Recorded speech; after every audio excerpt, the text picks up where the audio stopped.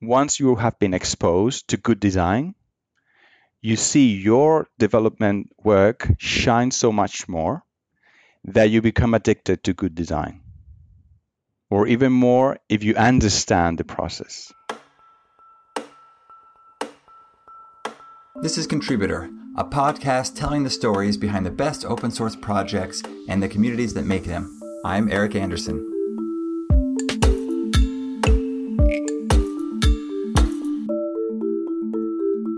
Welcome everyone to our latest episode of Contributor. I'm joined today with Pablo Ruiz-Múzquiz, who is one of the creators of two projects we're going to talk about that both roll up under the banner of Kaleidos. That is Penpot and Taiga. Did I say it correct, Pablo? Taiga. Taiga, thank you. Pablo, tell us just briefly about yourself and Kaleidos, because I think those are necessary contexts for the discussions on the two projects. Sure. Well, my academic background is in science and engineering, so physics and computer science. You could say I'm a classical nerdy type of person, science fiction, fantasy reader, role-playing games, traditional archery, all that stuff.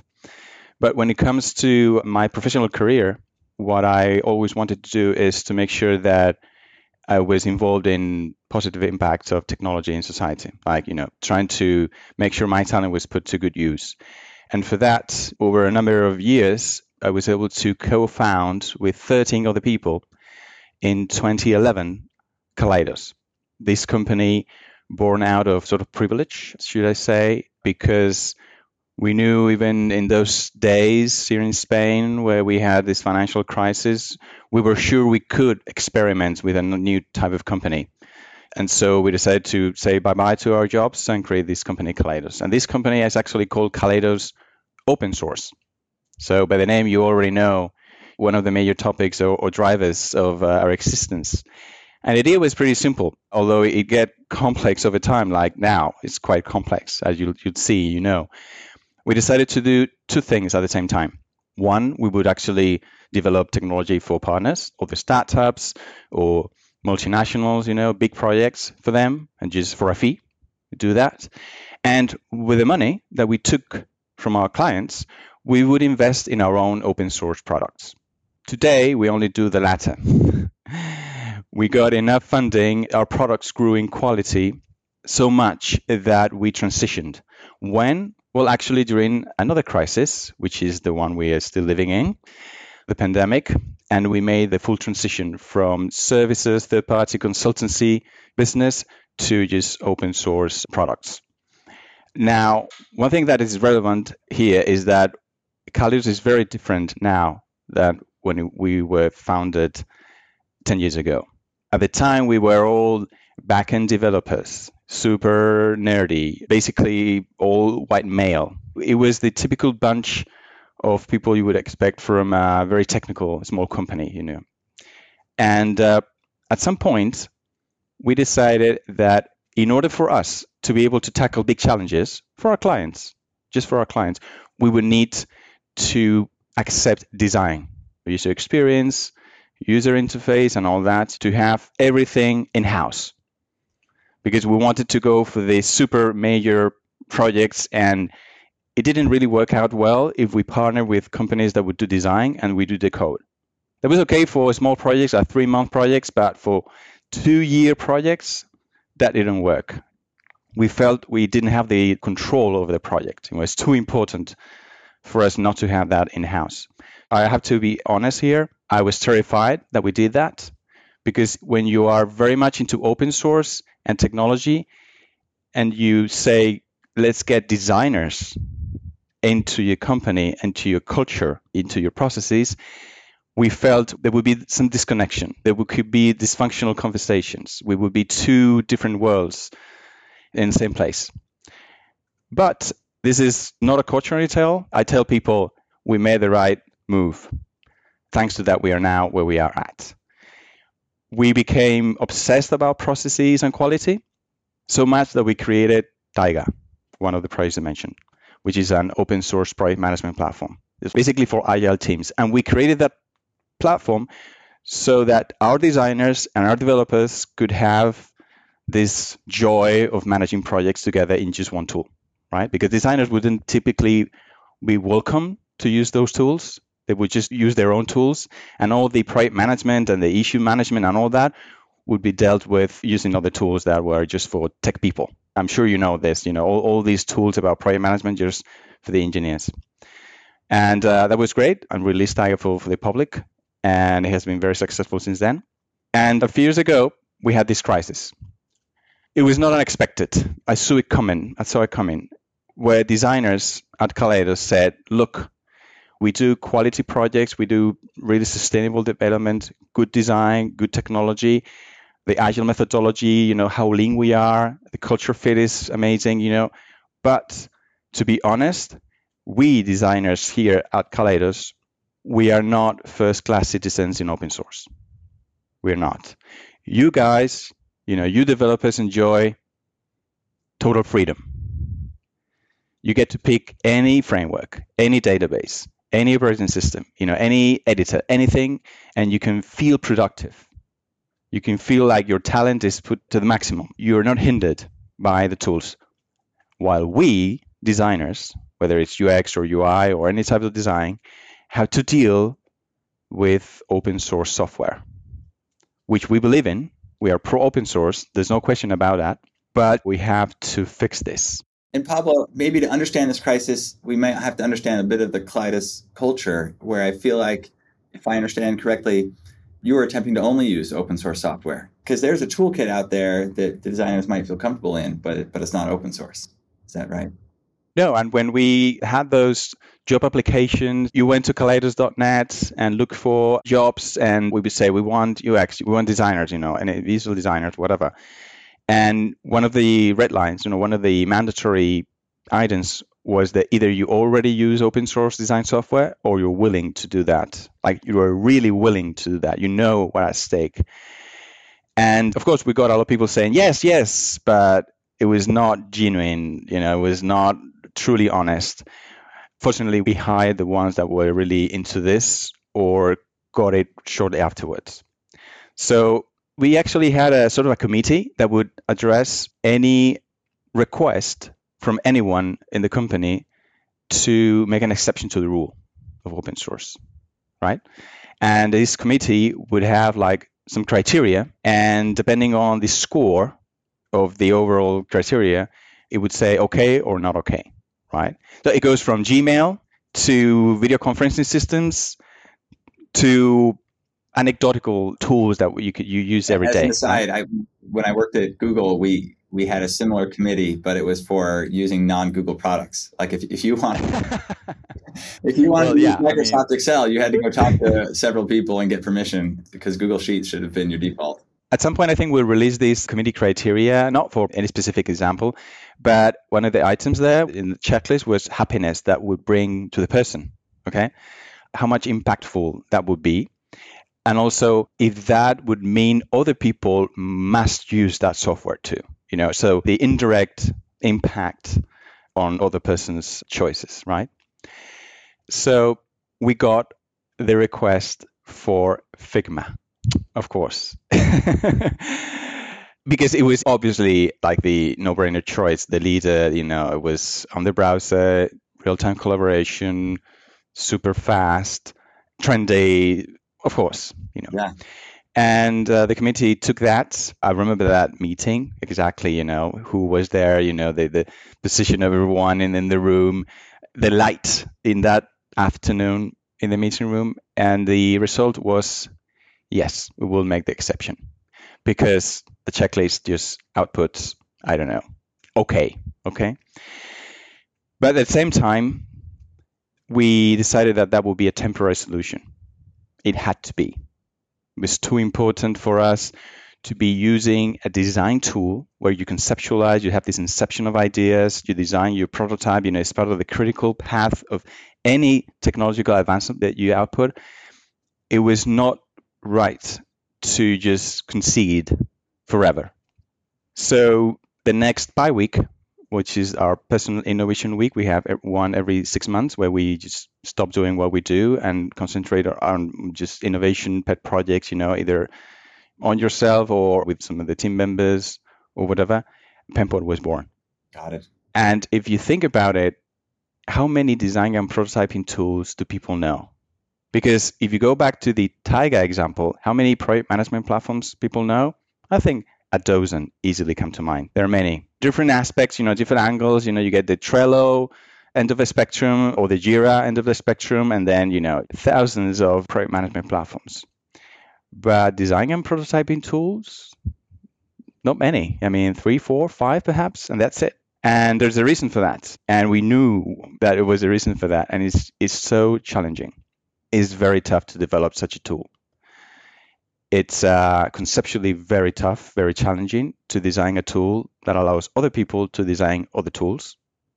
So in a way, you have to think that you're creating a tool that should be able to create tools like Penpot, which are in itself challenging. So you have to think about the user, which is a designer, a lot, how they think. Of course, we got inspiration from other tools already in the market, but still, you don't want to clone anything. You want to say, I'm going to do this, I'm going to do the best one. Yeah. And so you want to be at the vanguard, really. You don't want to do any open source copy of anything. I mean, Taiga is not an open source copy of anything. It has its own personality. So does Penpot. The other reason why you don't get many tools like this, it's because technologically, it's a nightmare. It's really mathematical. The complexity in terms of math, of performance is really tough, particularly if you do it on the web. So yeah, almost now we don't use Figma. We are almost 100% migrated just because we have some legacy design on Figma. Penpot designs itself. So Penpot is used to be to evolve itself. That was achieved months ago. We're happy that we had that conversation, that crisis, because honestly, I thought that other people would actually develop something like Penpot. I didn't think Kaleidos would do it. I always thought, well, this eventually will be sorted out. It's about time. I thought that in 10 years ago, 5 years ago, and at some point it was like, oh, so it's us.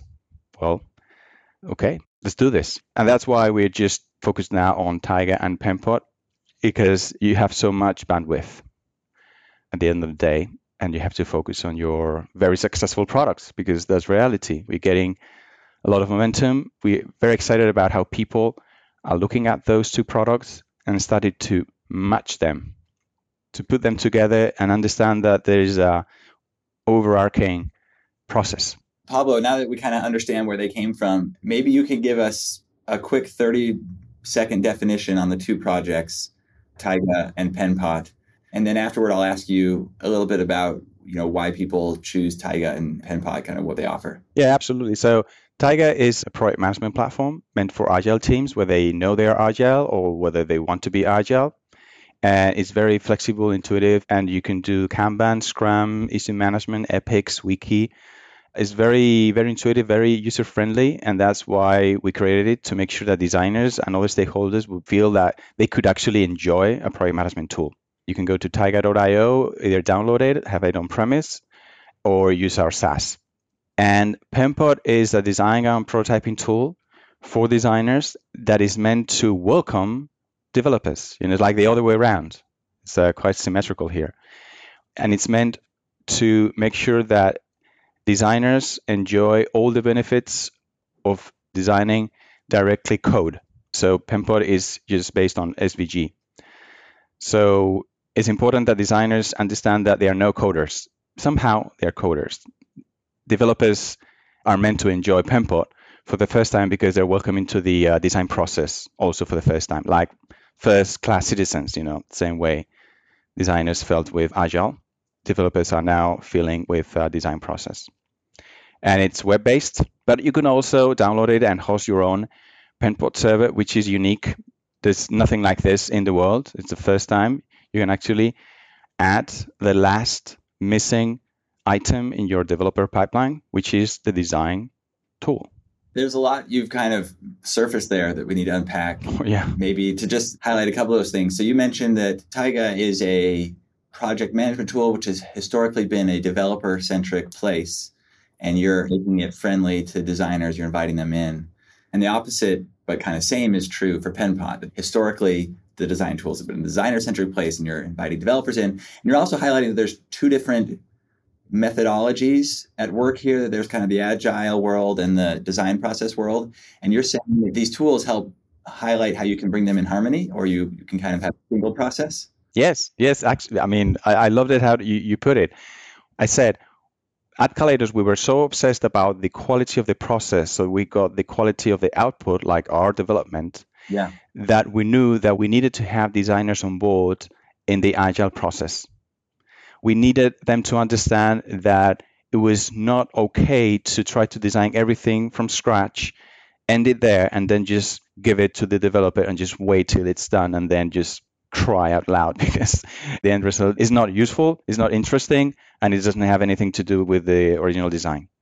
So that was very tough. Designers at the time had a hard time understanding and accepting that they needed to be part of the agile process. They thought they could sort of waterfall their own thing and then you do the agile, okay? So in order for us to convince at least our designers that it was a good idea to have them like in one team, sharing the conversation, everyone, peer to peer, we created Taiga so that you could feel that it was also for you, designer. The vocabulary, the things that it's meant to solve is really interesting for you. So there's a lot of things in Taiga that are meant to make sure that not only designers, but particularly designers feel like that tool they can use, they can report it, they can enjoy it, they can make progress, etc. Now, the other process is the design process. And I'm sure you know this, more and more these days, the ratio between designers and developers has come from, I think, one designer per 15 developers to one designer per 7 or 8 developers. That is good news. That means that design is being rewarded with more resources, more importance, everything. There's more science to design nowadays. So there's some things that they have borrowed from engineering, just the ones they need or the ones they had, and they can be polished through some learnings from engineering. And it's not like the official name, but we talk about the design process. The design process is not this kind of thing that only design gurus understand, these silos where they have these conversations and they come down and say, we have decided this, design will be blue. There's a lot of research, validation, hypotheses, interviews, constructs, trial and error to come to something that means blue. Now, why have developers out of the loop where they can actually bring and understand what's going on and at an early stage participate? Because at the team level, there is no such difference. You have your dailies, you're just people trying to create whatever, a great product. It's when you go for the tools or certain processes that you split up artificially, the team, right? And so when we created Penpot, we knew that it wasn't just like the little tool that designers enjoy, so they're happy, and we don't have to use Figma anymore. We said, look, Figma did a great job bringing designers together to have this collaboration thing. Before, people said designers like to work alone. Well, turn out that's bullshit. Designers really want to work with other designers, and in the same canvas. And we said, okay, what if we don't stop there? What if we say designers would like to work with developers also? Bring developers to their arena. And that's why Penpot has all this feedback loop. It's outputting SVG, the infrastructure, everything is meant for developers to be part of that, the way you manage projects, etc., etc. So we are happy to see that what we have created, Taiga and Penpot, reflect Kaleidos ethos, how we understand teams and how we understand design and code. We believe, this is my bet, this is my I'm not precog or anything, but I think that this decade is going to prove that design and code can do greater things if they work together, but really work together. And that won't happen if we don't have a design tool that is meant to open up the design process to developers. What I like about what you're saying is that it would address some of the biggest frustrations I've had in the software development process, where as a design effort, we arrive at some conclusions through, as you mentioned, the science of design, the research, the investigation, the trial and error. And then you hand these off to developers, and there's this disconnect. You say, you gave the example blue, but there's more to it, certainly. And they say, well, blue's fine, but blue's a little tricky, and it doesn't fit with that other thing we did. And they have their own opinions because they're intelligent people, and all they get is blue. And so they're saying, well, it should be more like bluish, considering these other factors. And then there's this frustration where designers are like, no, there was a reason we wanted blue. And so then you end up regurgitating the whole design process, or attempting to, in order to bring harmony to the effort. I'll give you an example. Yeah. And I think this will resonate with a lot of people listening. It's so common to have designers listening to developers arguing about infrastructure, architecture. They're sitting there and they are like, oh, they're doing their tech stuff, this tech talk about why this framework, or whether it's a RESTful API, or we're going for GraphQL. Developers are used to having these open conversations. It's natural for them. And designers have grown used to just be there, not understanding a word. And just when the meeting is over, they say, okay, bye-bye. And they feel like they wasted an hour. That doesn't happen the other way. I mean, you don't see developers sitting an hour long, just where designers are commenting on why the prototype is like this or that. Yeah. Have you ever seen that? Nobody witnessed that. Why? Because it's disconnected, but there is this legacy that says it's okay to have to cope with the tech people having a chat about their stuff. Well, the design process will be that equivalent and has been like isolated, or, we think it's very sad. And when you open up that conversation, smart people, like intelligent people, like you said, developers, they think, oh, well, we're developers. If they understand why it's blue or even bluish, right, they can have some feedback. Early on, they can actually interpret that, or give some feedback, or just comment, or just shut up, because they know there's nothing they can add to the thing. So let's pretend everyone's intelligent. Let's pretend everyone's more intelligent than the average in a team. Ideally, what you would like the team to behave like. And it's just consenting adults sharing their processes and their thought processes and their tools. And then you mentioned the ratio is changing, which is changing rapidly. At some point, I feel like it probably tips, right? Where historically design has been seen as a central resource, and increasingly it's an embedded one. A designer is kind of assigned to a team and lives with the team. But if it gets as low as 3-to-1, they're kind of part of the team. I don't know. The centrality is lost, or at least it's subordinate to the product team, I imagine. I mean, the ratio between front-end developers and back-end developers has all changed. So when you think about DevOps or infrastructure or things like that, that has also changed. 10 years ago, Khaled was, I don't know, let's say 10 backends and 2 frontends. And now it's like 15 full stack and just pure backends, perhaps only 2 people left. Yeah. And the rest is frontend. And then plenty of designers. So it's hard for a developer to understand that there is so much value in just accepting what a designer has to say, because you come from privilege. You come from a place where you rule, is your realm, technology. Fortunately, we had this transition from backend to frontend. So already a lot of people understood that there can be changes and they're okay. You might not like them or not, but there are changes.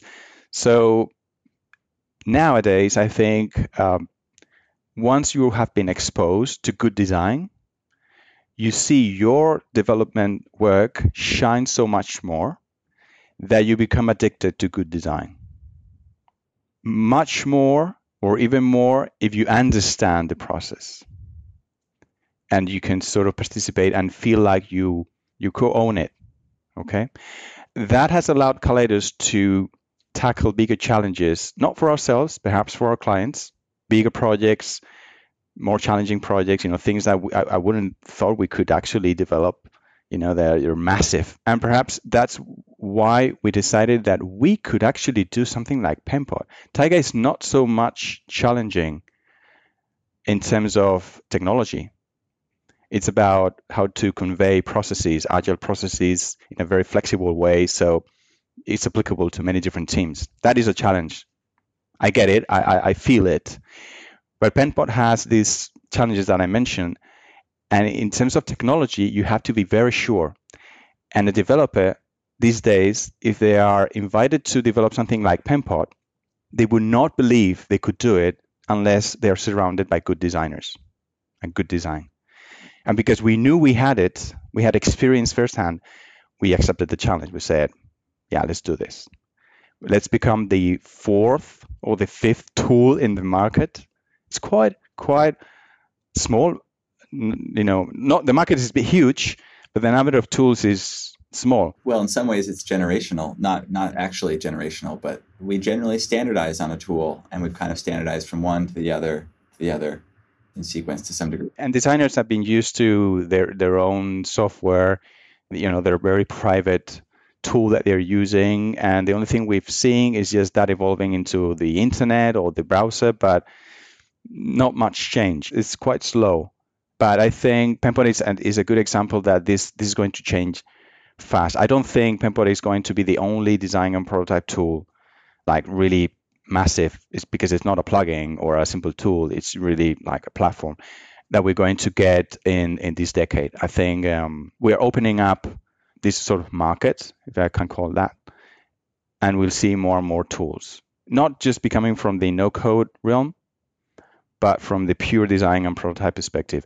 And the ones that do not address the developer opportunity, I don't think they're going to get momentum, because it's going to just feel like old style, shiny, but old style designer's tool. Great. I want to touch on one thing before we go on to a final topic. And you mentioned SVG support was kind of special in Penpot. It is. Explain that for me. It sounds like SVG makes you more native to what you're actually producing.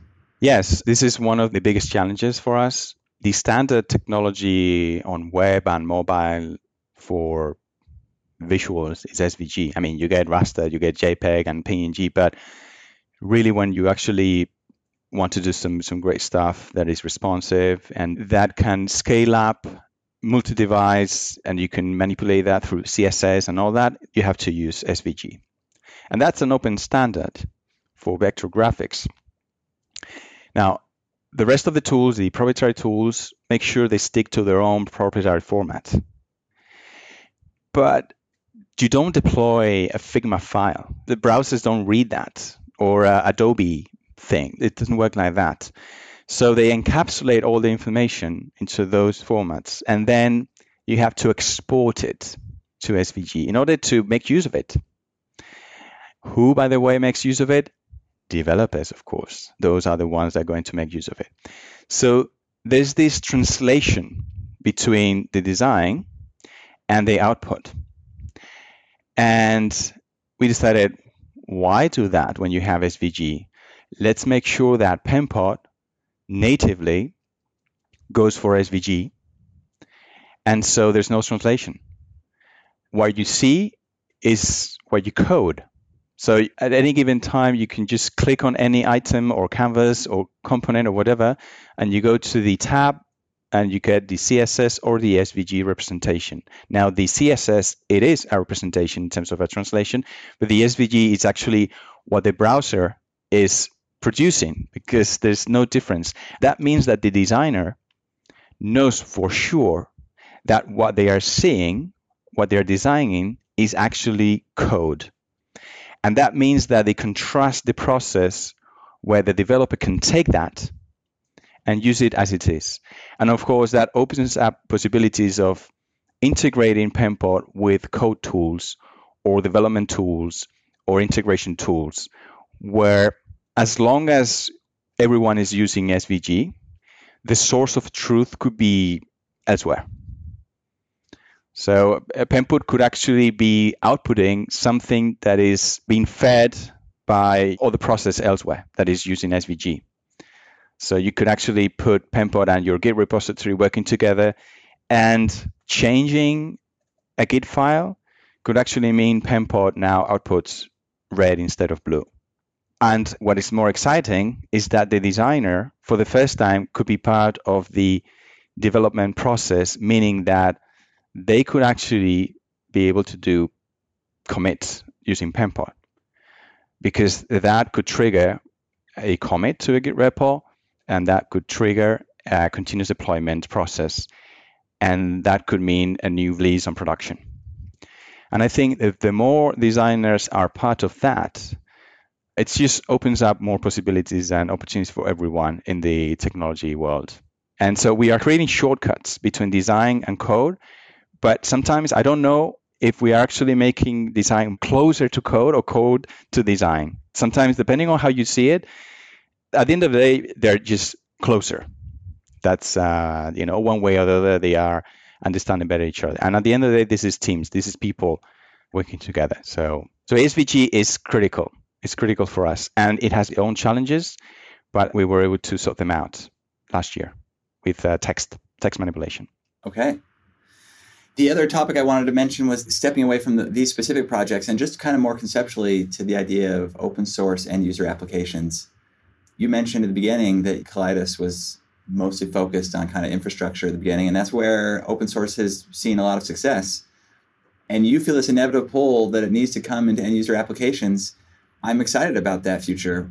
Maybe tell us a little bit more about that. I mentioned to you at the beginning, before the show started, that there are a few examples of where this has happened. And in design, Blender being one, where a giant open source community is producing kind of the preeminent 3D rendering project. Yeah, I mean, these days they are the standard for 3D modeling and animation.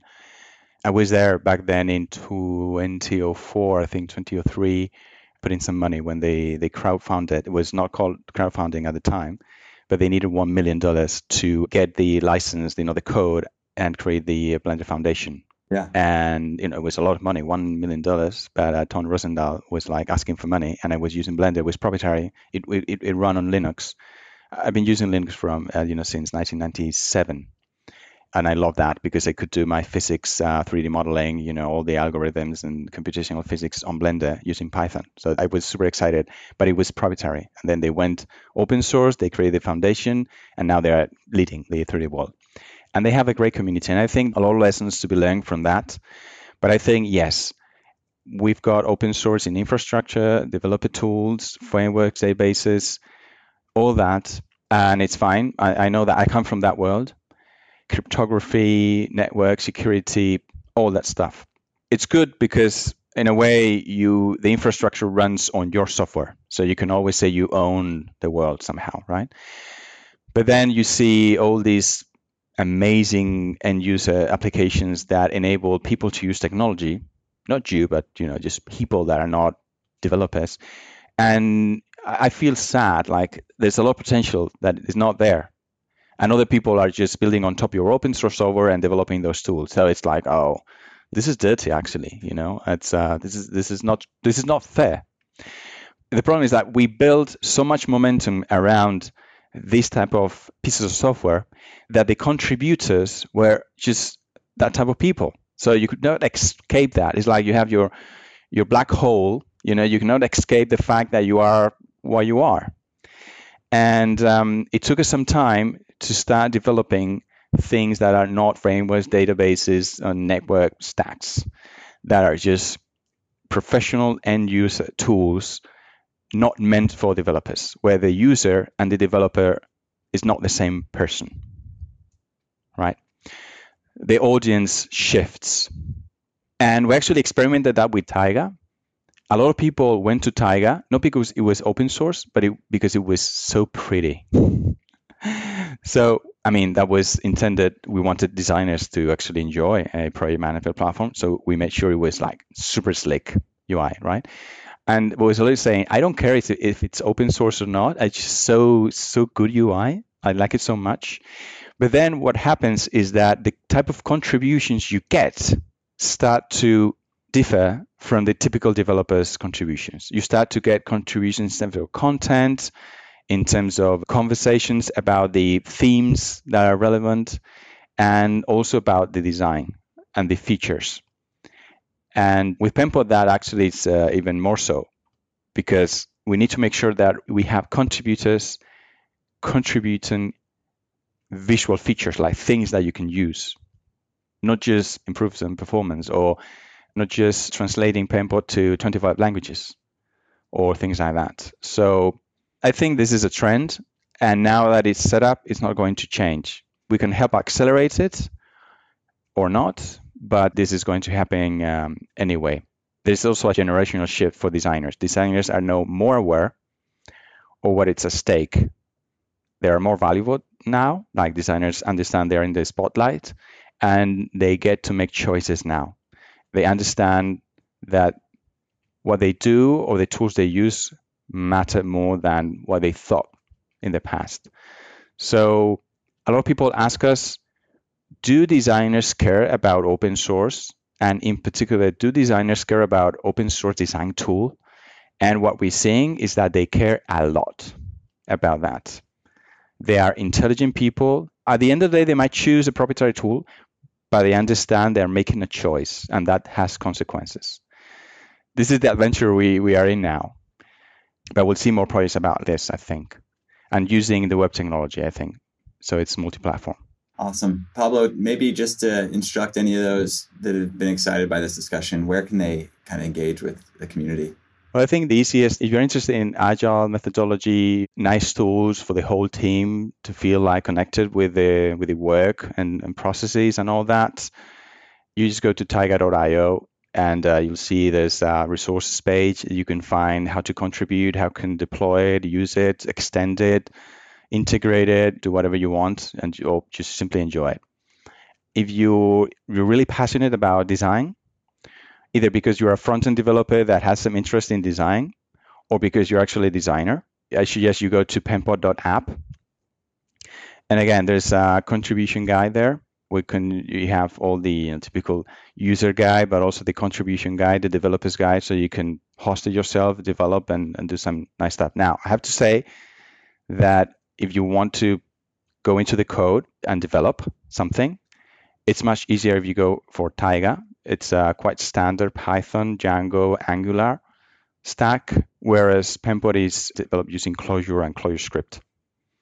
Just because a functional programming language makes so much sense for a vector graphics tool in terms of performance and reliability. So, there's always beginner-friendly things that you can do, but there's a difference between both projects in terms of new stuff that you can develop yourself. And you're very welcome. You'll see also resources, channels, mailing lists, forums. We're going to set up community space very soon for Penpot, so watch out for that. But most importantly, just give it a try.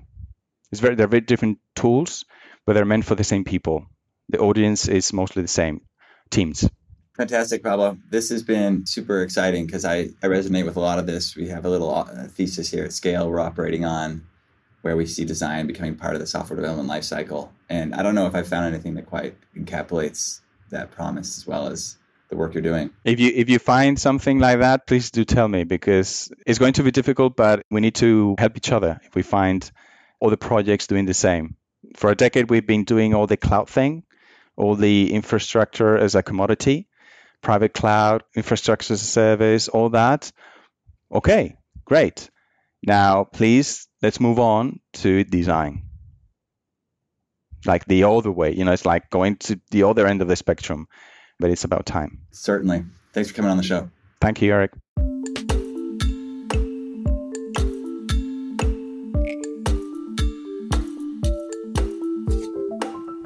You can find today's show notes and past episodes at contributor.fyi.